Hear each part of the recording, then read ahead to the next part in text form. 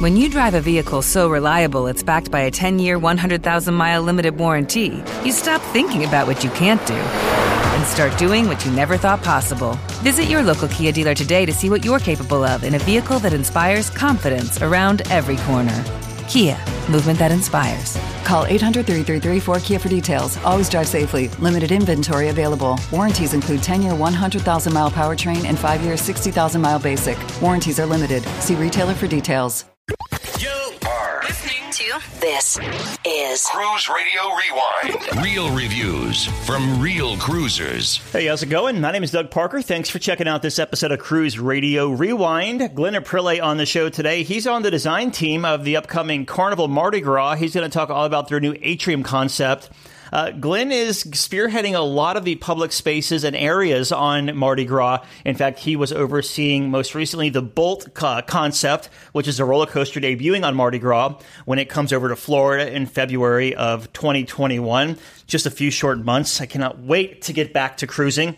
And speaking of that, the plans have been submitted to the CDC, and any moment now we should be hearing their decision, whether it's yay or nay on moving forward with cruising again. So going to be a short episode today. Hope you don't mind, but we'll get back into the swing of things next weekend, hopefully. Glenn Aprile is the Director of New Build Product Development for Carnival Cruise Line and part of the Mardi Gras design team. And he joins us on the line. Thanks for stopping by, Glenn. Thank you. Thank you for having me. So you just released the renderings of the Grand Central Atrium for the upcoming megaship Mardi Gras. And it's safe to say this atrium is a departure from other Carnival cruise ships. What makes the atrium such a vital space on a cruise ship? For me, there are many things that make the atrium so important to a ship in general, and this ship in particular. I mean, for one, the atrium is the heartbeat of the ship. It's centrally located. It connects the lower three public room decks together. It's the first thing the guests are going to see when they're boarding the ship for the first time. So it'll make a tremendous first impression. It's something you're going to experience every single day of your cruise, even if you're just passing through. I mean, that's an experience in and of itself. So that's another aspect that makes it pretty important.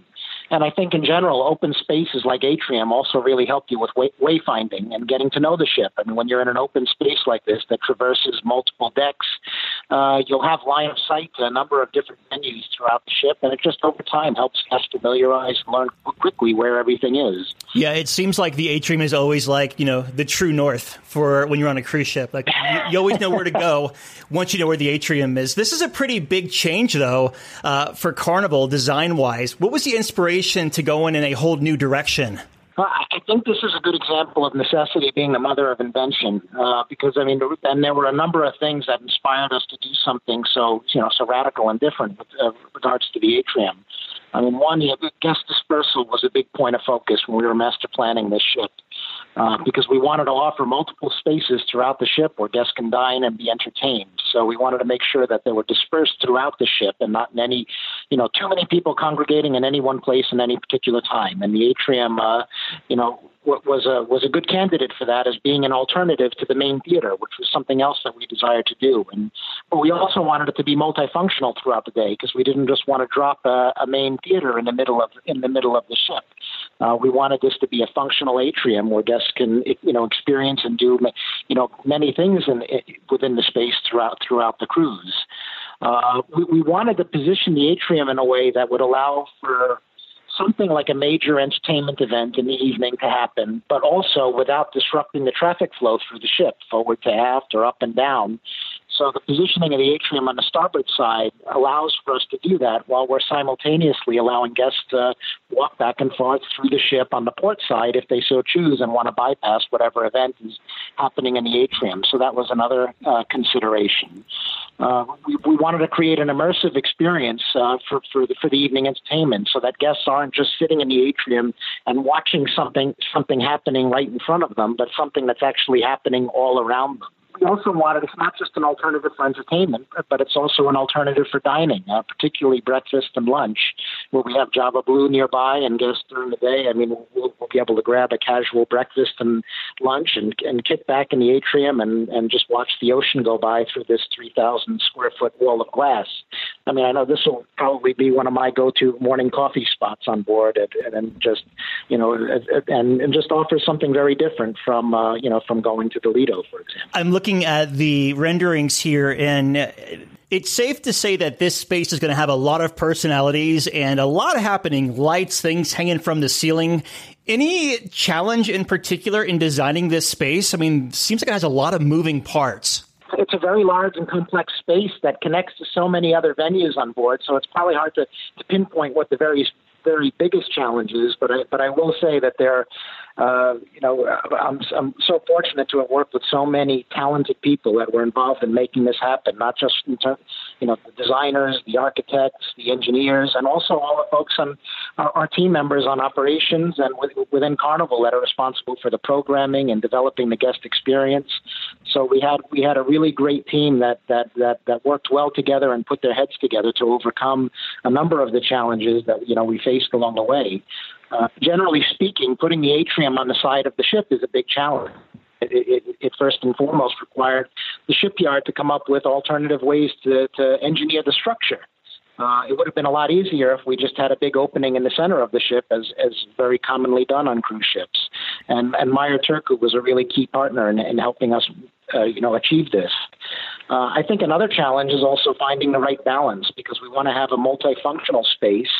And just finding the right balance between all those functions to make sure that all the experiences that we want to offer in the space are, equally good and comfortable, even if they're very, very different experiences, say, during the day versus at night. Because this isn't your typical atrium, did you find yourself having to move things around? For example, am I right to say that guest services isn't where you typically find guest services on a Carnival ship?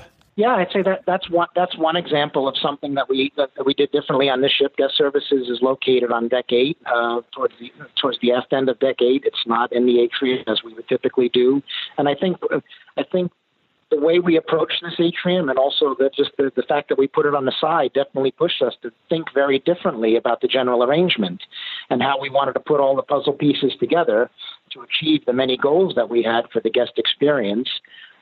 Guest services is one good example. You'll also notice other things, like, for example, our lanai on deck 8 does not pass in front of the atrium, because we wanted to make sure that we had the best possible unobstructed view through the glass in the atrium.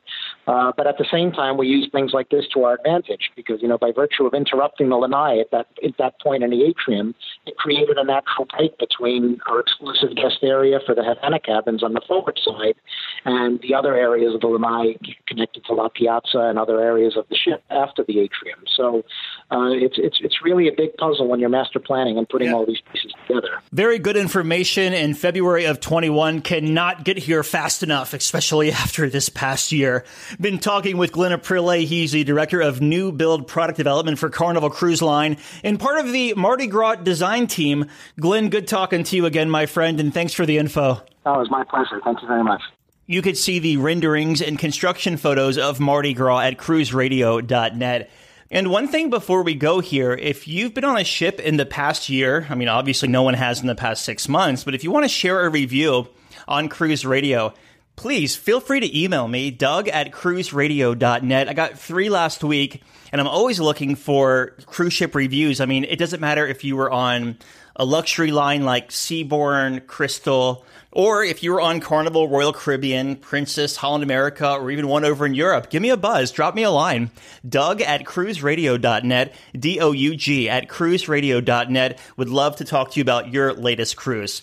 All right, well, we'll talk to you on Thursday, hopefully with good news. Keep your fingers crossed there.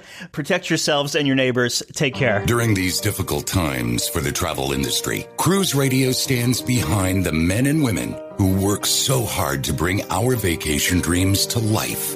From the captains and crew to travel agents, tour operators, vendors, and port employees, we offer a sincere thank you on behalf of the thousands of guests whose lives you impact each and every day.